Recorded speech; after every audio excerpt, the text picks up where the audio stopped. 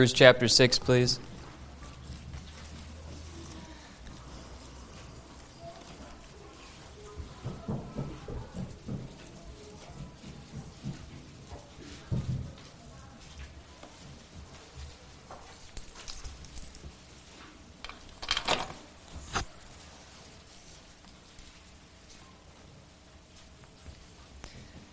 Pastor Mike texted me at either 9 or 10 p.m. saying he was going to do his best to make it. But if things weren't going well, then he was going to stick with the wife and kids and try to be there for them. And I said, good. He needs to be there with them. With that said, I've preached this message before.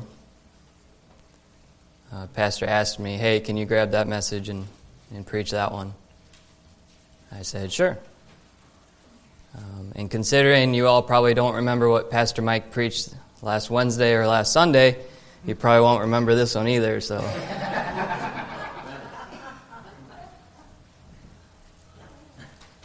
I want to preach on sustaining hope. Hebrews chapter 6. I'm going to read just the last 4 verses, starting in 17.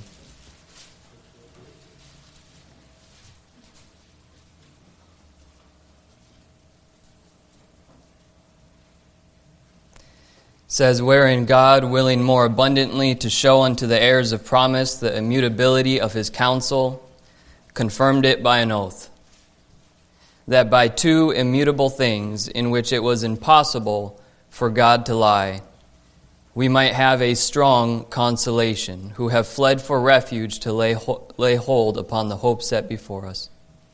Which hope we have as an anchor of the soul, both sure and steadfast, and which entereth into that within the veil, whither the forerunner is for us entered, even Jesus, made an high priest forever after the order of Melchizedek.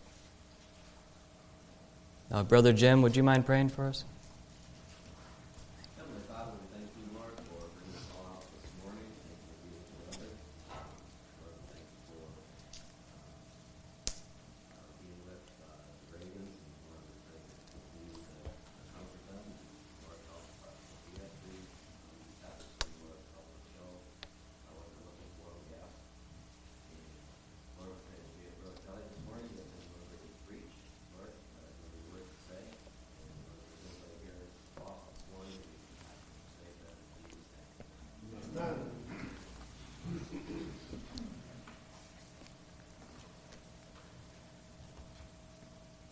Did you guys sleep well last night? Good full night of rest? I was thinking about it when Pastor Mike texted me.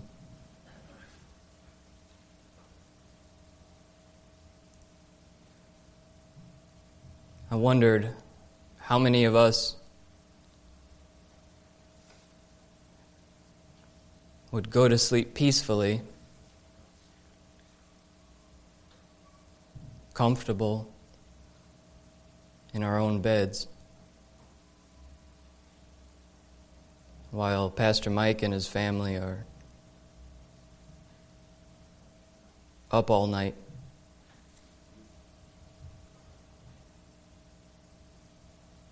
pleading with God.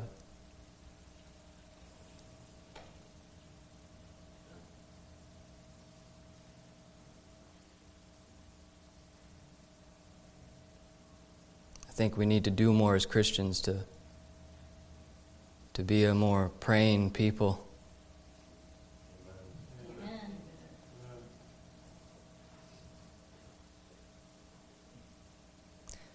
But the beautiful thing about the Lord is, regardless about the tribulation and trials we go through, if you know the Lord, there is a certain kind of hope and peace that comes along with getting to know Him. And it is my hope and prayer that the Reagans feel that peace.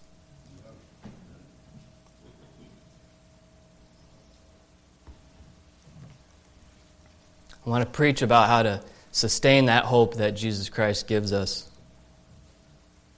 I'm talking about a hope that is an anchor of the soul. Look at verse 19 there where it says, which hope we have as an anchor of the soul. And I think most of us know this, but this is not a hope like a cross my fingers, I hope tomorrow is going to be a good day.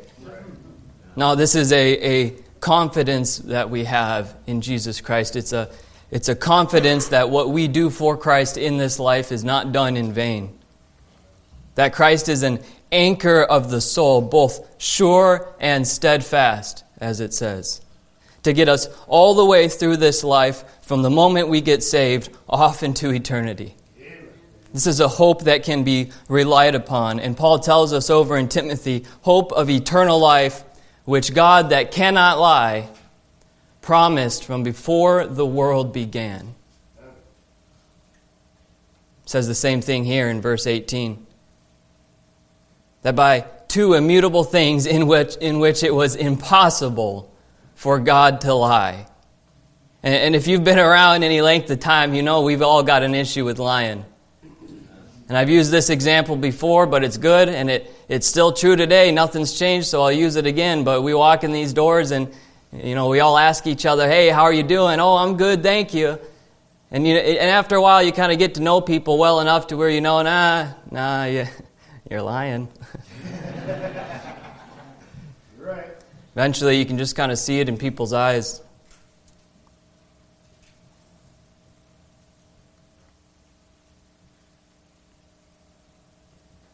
I mean, we even have these, we even kind of have these pithy Christian sayings, like, oh, better than I deserve, praise God.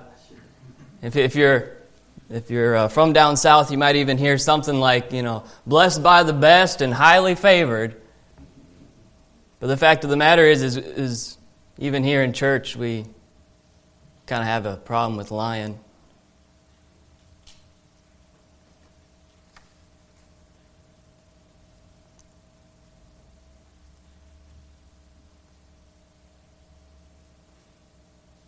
But God,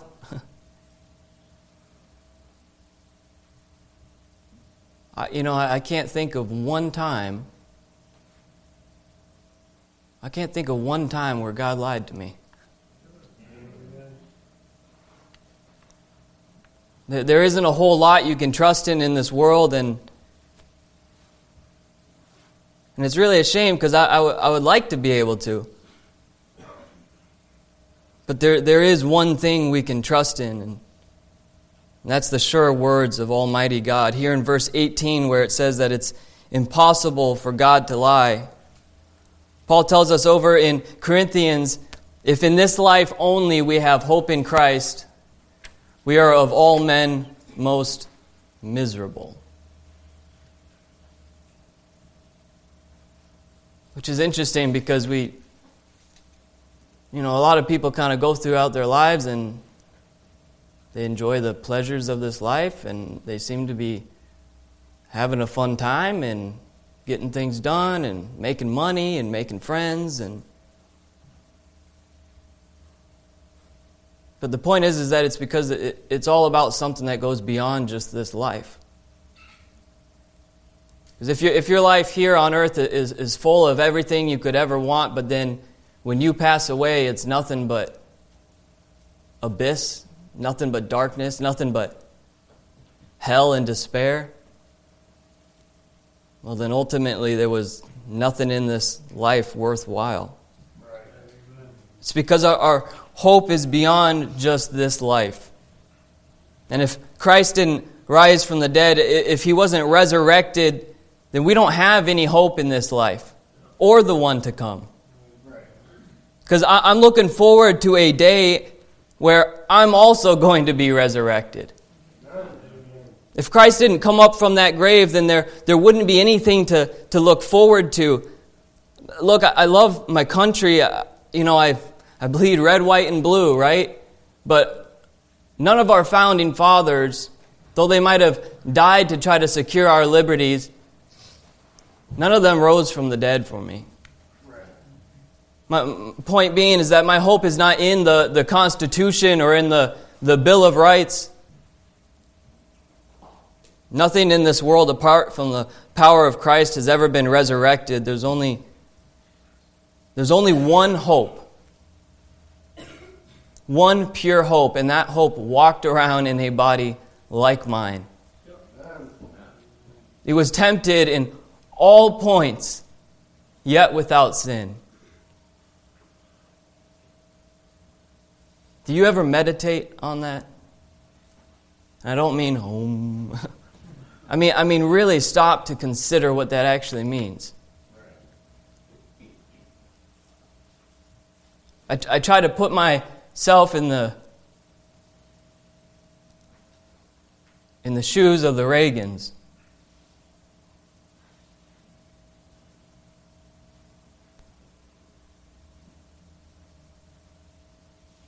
And if any little bit of you is empathetic,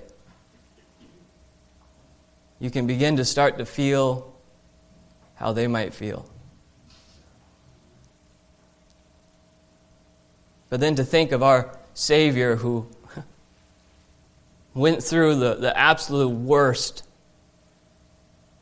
that this world could throw at him. To go through literal death and hell. To be tempted in all points. Because the fact of the matter is there's some things in life I just won't be tempted with. Not everybody's going to be tempted by the same things, and yet,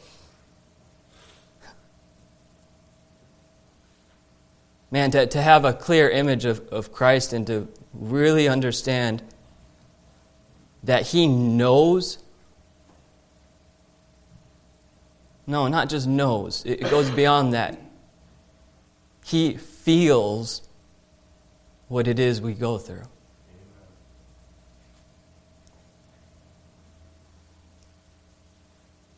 That's the one who died for me, was buried and rose again the third day, and ever liveth to make intercession for me.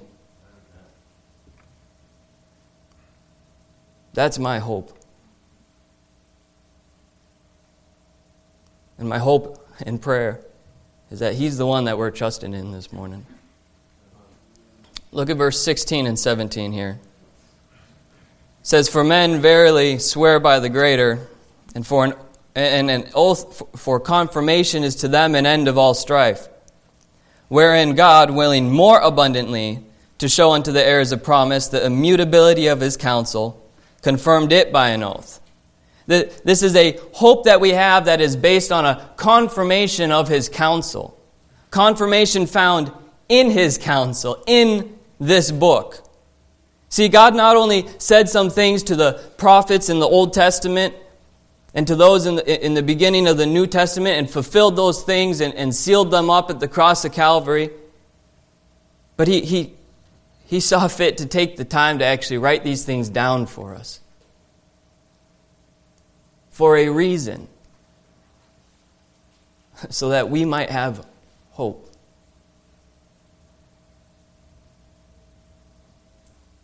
You know, when you're going through a difficult time and the world starts to throw stuff at you, starts making accusations, you can hold up this book and say, yeah, but God said. You know, when the devil tries to accuse you, you can say, and the only thing you should say, yeah, but God said. Amen. You know, when you start to get drawn away of your own lust and enticed, as Scripture said,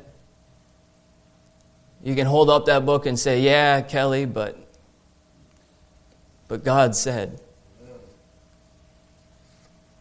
For our hope to be sustained within us, our confidence in the Word of God must remain. And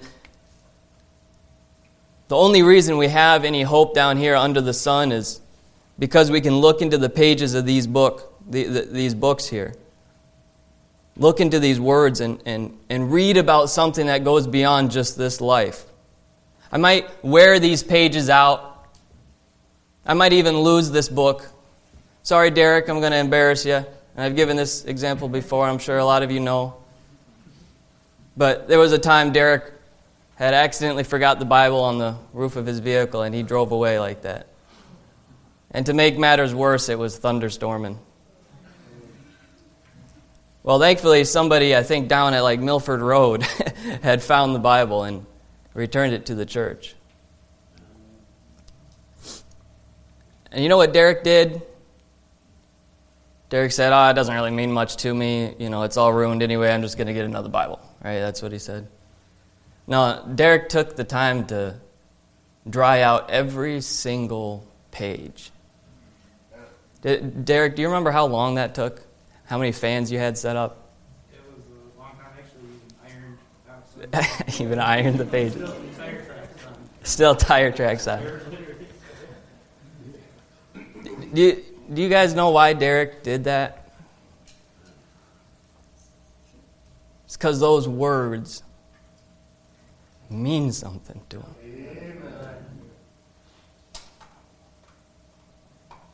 Sure, you could get a new Bible.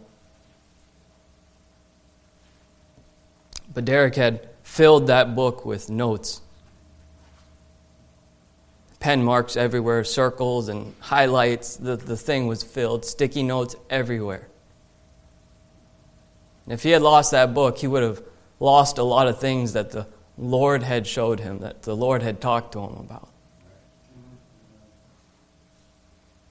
These words have to mean something to us if we're going to have any hope in this life.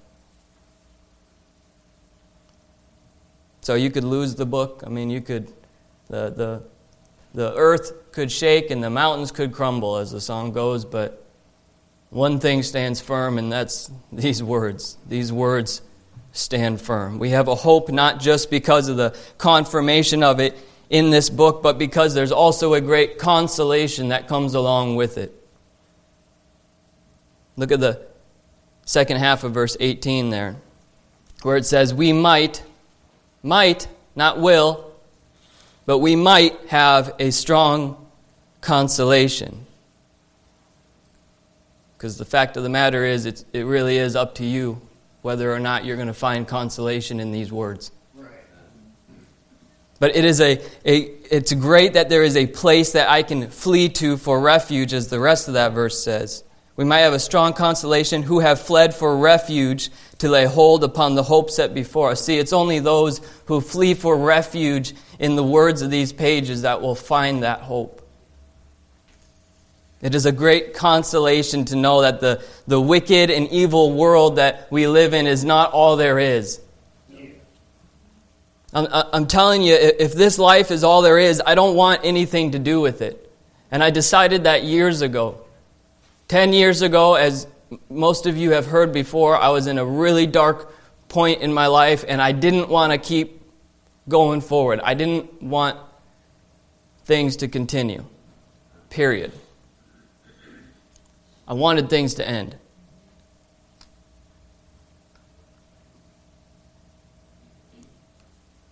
See, I didn't have any consolation.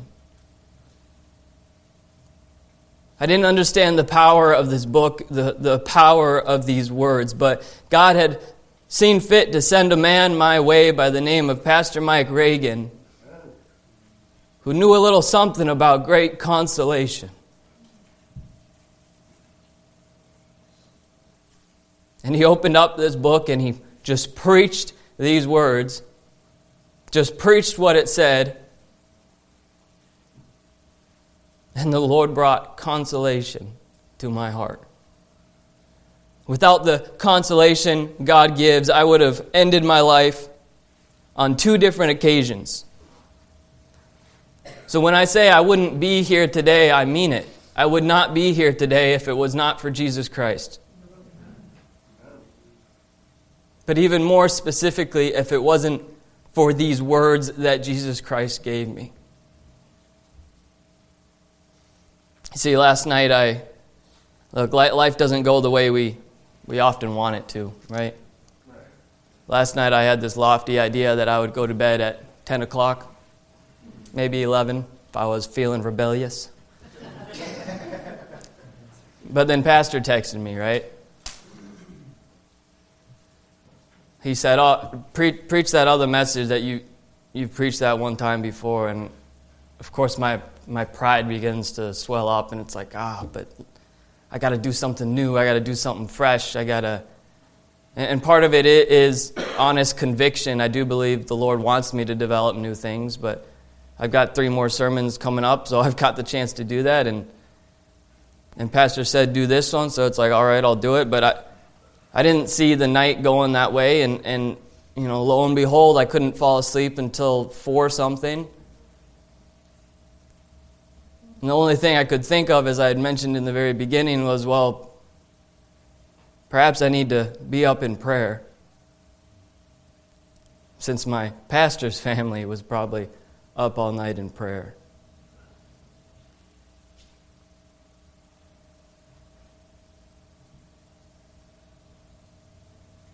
We all think life should go a certain way, and it doesn't, and it won't. I cannot promise you consolation in anything in this life. I can't promise you consolation, and you guys know this stuff, but in the news media, in our politicians, in the economy, and that's only going to get worse. I think it was the World Bank had estimated that about 150 million people are going to enter a food crisis. The way they worded it was a very polite way of saying they're going to starve to death. Banks around the world and in these third world countries are shutting their doors. People cannot withdraw their money. And I would be surprised if it doesn't make its way home. There's no consolation in this life. And to be honest, there's not even really consolation in the brethren around us. Although, at many times there is. The Lord uses each other to help each other. But I cannot promise it. I have one consolation, and that's found in Jesus Christ, Him crucified, buried, and risen thereafter. Amen. If you're going to find any consolation outside of Christ, you will develop the perspective that vanity of vanities, all is vanity. That's right. Sometimes I get to the point where I'm just sick and tired of being sick and tired. Life can weigh on you for so long. You just get wore out. I have begged God to help me with things time and time again to, at times, have seemingly gotten no response at all. But I'm going to a place someday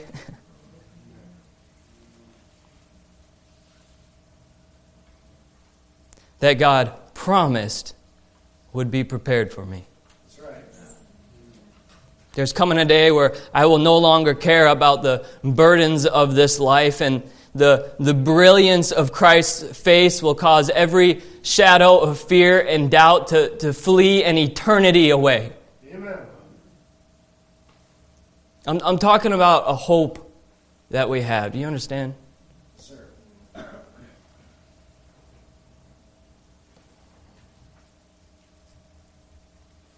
There is a power in this book. There is a power in these words. And when we start to lose that hope, it's often because our hearts and minds become more distant from these words.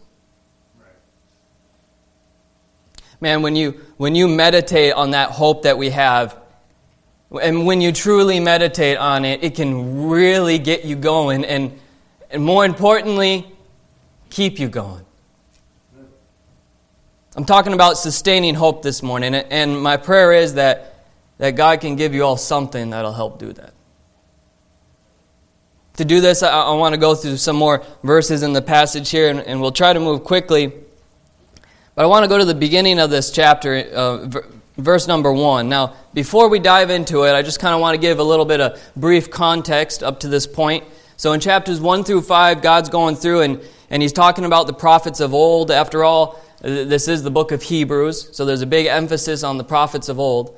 God talks about how important those prophets were and how important the promises that God gave them were to those prophets and to those around them. And God goes on to explain how all of those prophets, the whole point of them, it was just one prophet after another, culminating in the one final true prophet, our high priest and king, Jesus Christ. God talks about how He used angels in the past to deliver messages to His saints and how important those messages were, and yet He then draws us to the point that how much more of a responsibility do we have to open our ears and hearts to what is said, considering that the words we have come straight from Jesus Christ Himself, manifest in the flesh, words He's given us directly. A lot of people like to think, if I just see a miracle, then I'd believe in God, and of course we know that it doesn't work that way.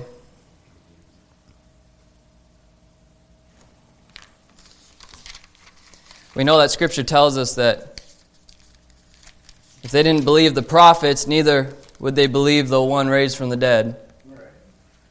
And I'm just going to read a couple verses here in chapter 2 real quick, 2 verse 1 through 3. It says, "Therefore we ought to give the more earnest heed to the things which we have heard, lest at any time we should let them slip.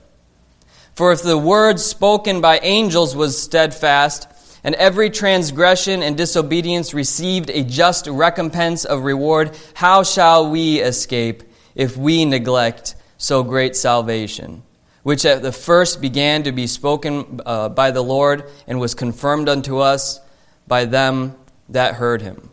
Point being is that in times past they were without excuse and were judged according to the Word. We have a responsibility to heed what has been given us in this book, considering that this message comes straight from the Creator of heaven and earth Himself. Now we come to the end of chapter 5 and a rebuke is given to the people.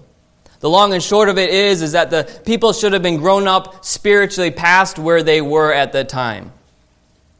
Verses 12 through 14 in chapter 5, it says, "For when the time ye ought to be teachers, ye have need that one teach you again, which be the first principles of the oracles of God, and are become such as have need of milk, and not of strong meat. For everyone that useth milk is unskillful in the word of righteousness, for he is a babe. But strong meat belongeth to them that are of full age, even those who by reason of use have their senses exercised to discern both good and evil." So the goal for the rest of this sermon here real quick is I want to look at just 2 ways that the devil is going to attack that hope that we have. Now, I'll give you the answers to the test right up front, all right? No pop quizzes. 2 ways that the devil is going to attack that hope that you have is 1, through doctrine, and 2, through discouragement. Now, both of these things will be used, but depending on your spiritual maturity, the Lord or the devil might not be able to get at you doctrinally. And my hope and prayer is that's the case. And I think for most everybody here, that probably is the case. But the second thing that the devil uses, he uses on every single person, regardless of how spiritual they are. Look at chapter 6, verse 1. It says, "Therefore, leaving the principles of the doctrine of Christ, let us go on unto perfection, not laying again," and then he goes into this list of things that he wants us to move on past. Now, it's interesting the way that God words this, because I think oftentimes we think of a babe in Christ as somebody who they just got saved, right? They're born again, that's a babe in Christ. But according to this passage, even if you know these doctrines, you're still a babe in Christ. To move on past being a babe in Christ, you need to have these doctrines down. And I think sometimes we kind of get that that twisted. If you start to know a little something, then all of a sudden you're now real spiritual and mature. But that's not the case. Verse 1 mentions the word perfection here, and I want to define that real quick. And I think most of us here know the proper definition of this and how to apply it. But if you've never studied it from a biblical perspective, perhaps it could be a little confusing. According to Webster's 1828, and I'll use scripture as well, but perfection is to finish or complete as to leave nothing wanting. Interestingly, there's a verse in chapter 2 here talking about Christ and perfection. Chapter 2, verses 9 and 10 that says, "But we see Jesus, who was made a little lower than the angels for the suffering of death, crowned with glory and honor, that he, by the grace of God, should taste death for every man. For it became him, for whom are all things, and by whom are all things, in bringing many sons unto glory, to make the captain," talking about Jesus, "to make the captain of their salvation perfect through suffering." So that's a biblical example of how perfection has nothing to do with sinlessness, as some people might think. Jesus Christ himself was sinless, and yet he went through this perfecting process. And there was a goal that Jesus Christ had in coming here, and that was to live the life that I couldn't, to die on that cross, and to take my sins to hell. Yes. It doesn't end there, though. He rose again that third day. There was a goal Jesus Christ had, and in order for him to do that, he had to go through the suffering he went through. He had to go through a perfecting process. That goal would not have been accomplished if he didn't suffer. Right. And God has a goal for you in this life. That is the sanctification of the saint. One of the ways to do that is to move past these doctrines.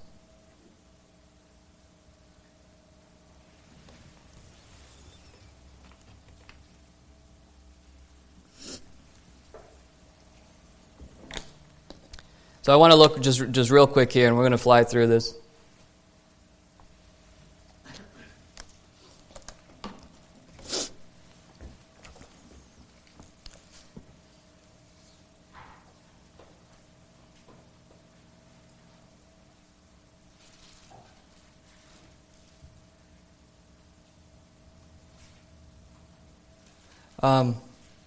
No. To be honest, I don't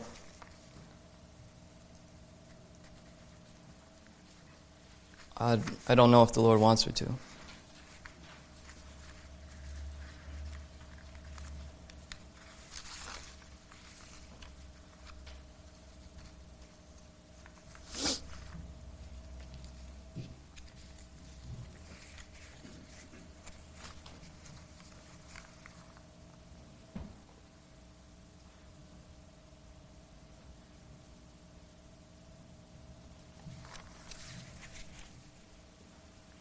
We're going to skip that. And we'll probably get out of here early because of that.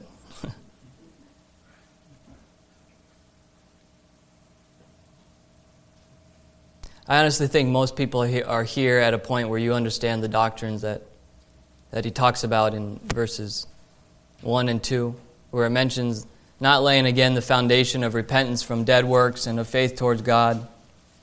In chapter 6, verse 1 and 2. Of the doctrine of baptisms, and of laying on of hands, and of the resurrection of the dead, and of eternal judgment.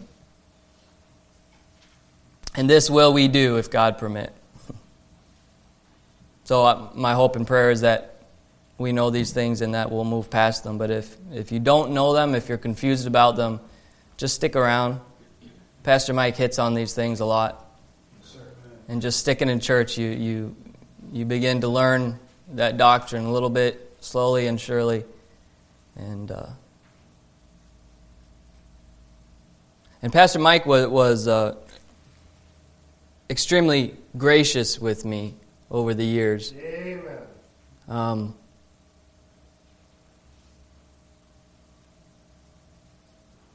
At times more patient with me than I think I was with myself.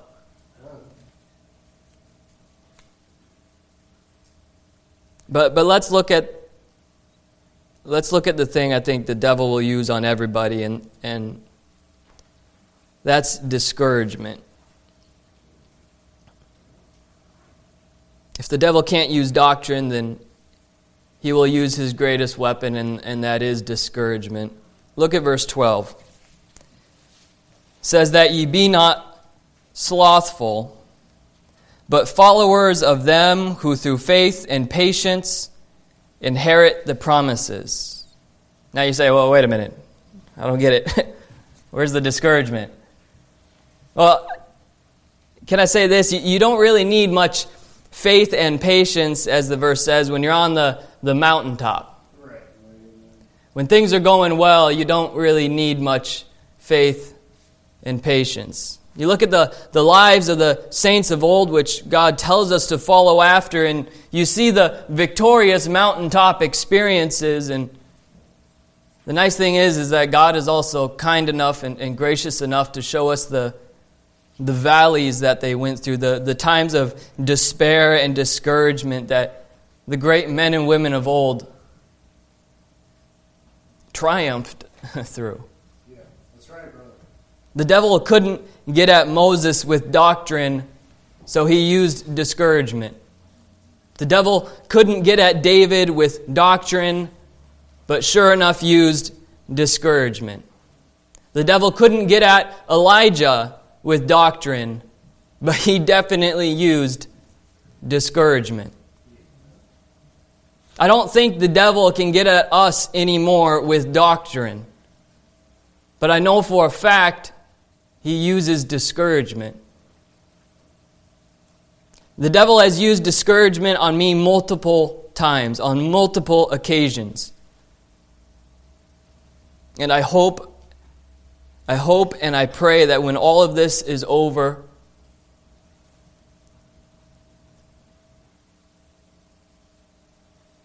I beg God. You understand that when all of this is over, He will be able to mark my name down next to the saints of old. Amen.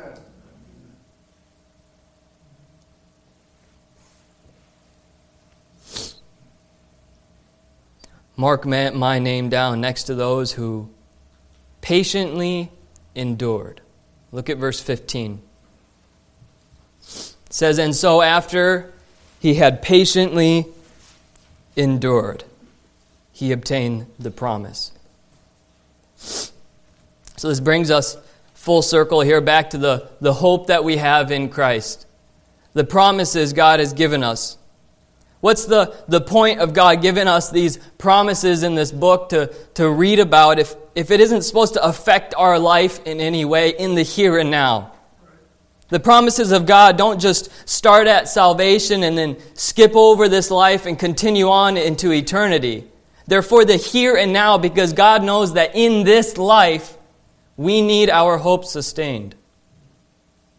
God is the only one who is really able to console our hearts, and He does this through the promises He's given us.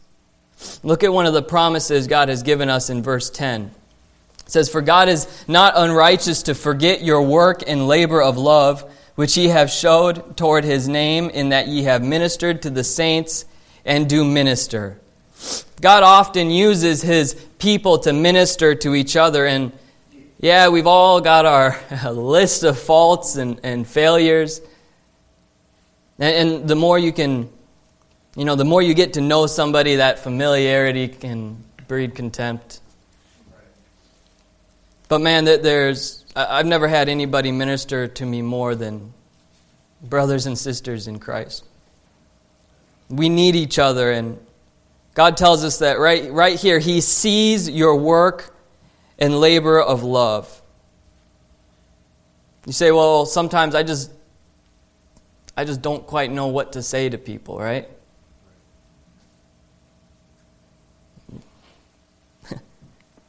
You don't really need to know what to say to people. The times that the Lord has ministered to me most when I was brokenhearted and on my knees in prayer was not when people came up to me and started quoting Scripture. No, it was It was when somebody knelt down next to me, put their arm around me, and didn't say a word. And Jesus Christ himself has done this countless of times when I'm alone in my prayer closet,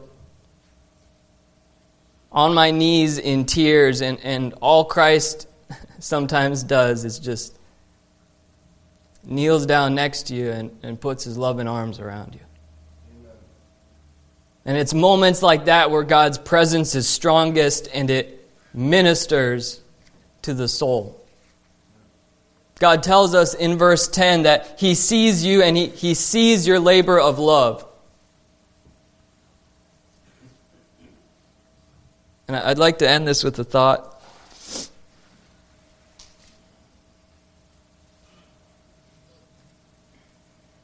I was thinking about and I've been doing this more and more lately, but I was thinking about the judgment seat of Christ. And don't get me wrong, that will be a terrifying day.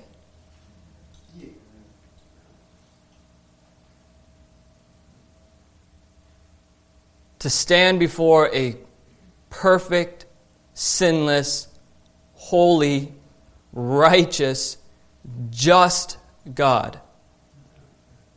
To have my actions done in my body judged in front of all.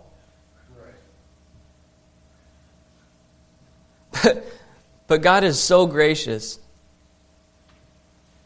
He's so merciful. He's so loving that when we get there to be judged for our actions, for everything that we've ever done, all the good things and the bad things, only the good things that we've done for him will remain.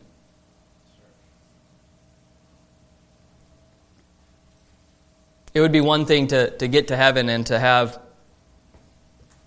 my small little pile of gold, silver, and precious stones, the things that I've done for Christ in this life. It'd be one thing to get there to have that, but then to also have this mountain of wood, hay, and stubble.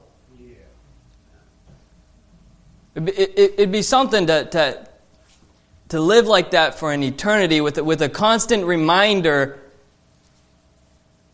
of everything wicked I've ever done, every sin I've ever committed, every time I've thought anything evil or done anything wrong. I don't know how we'd be in heaven, so I know we would be happy. I know everything would be fine, but I can't conceptualize how I could stand before a holy and almighty God with a constant reminder of everything wicked I've ever done.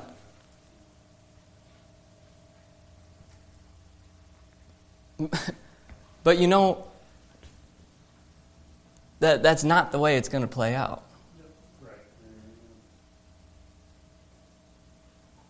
See, when we get to that judgment seat of Jesus Christ, God is going to put a fire to those works. And that small little pile of gold, silver, and precious stones, the things we've done for Christ, are the only things that are going to remain.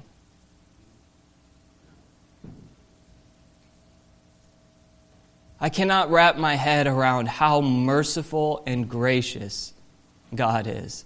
Amen.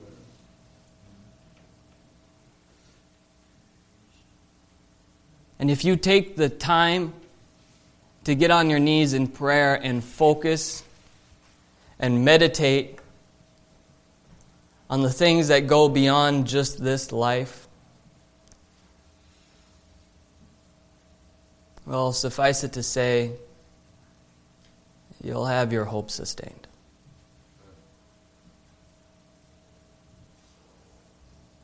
Let's go to the Lord in prayer.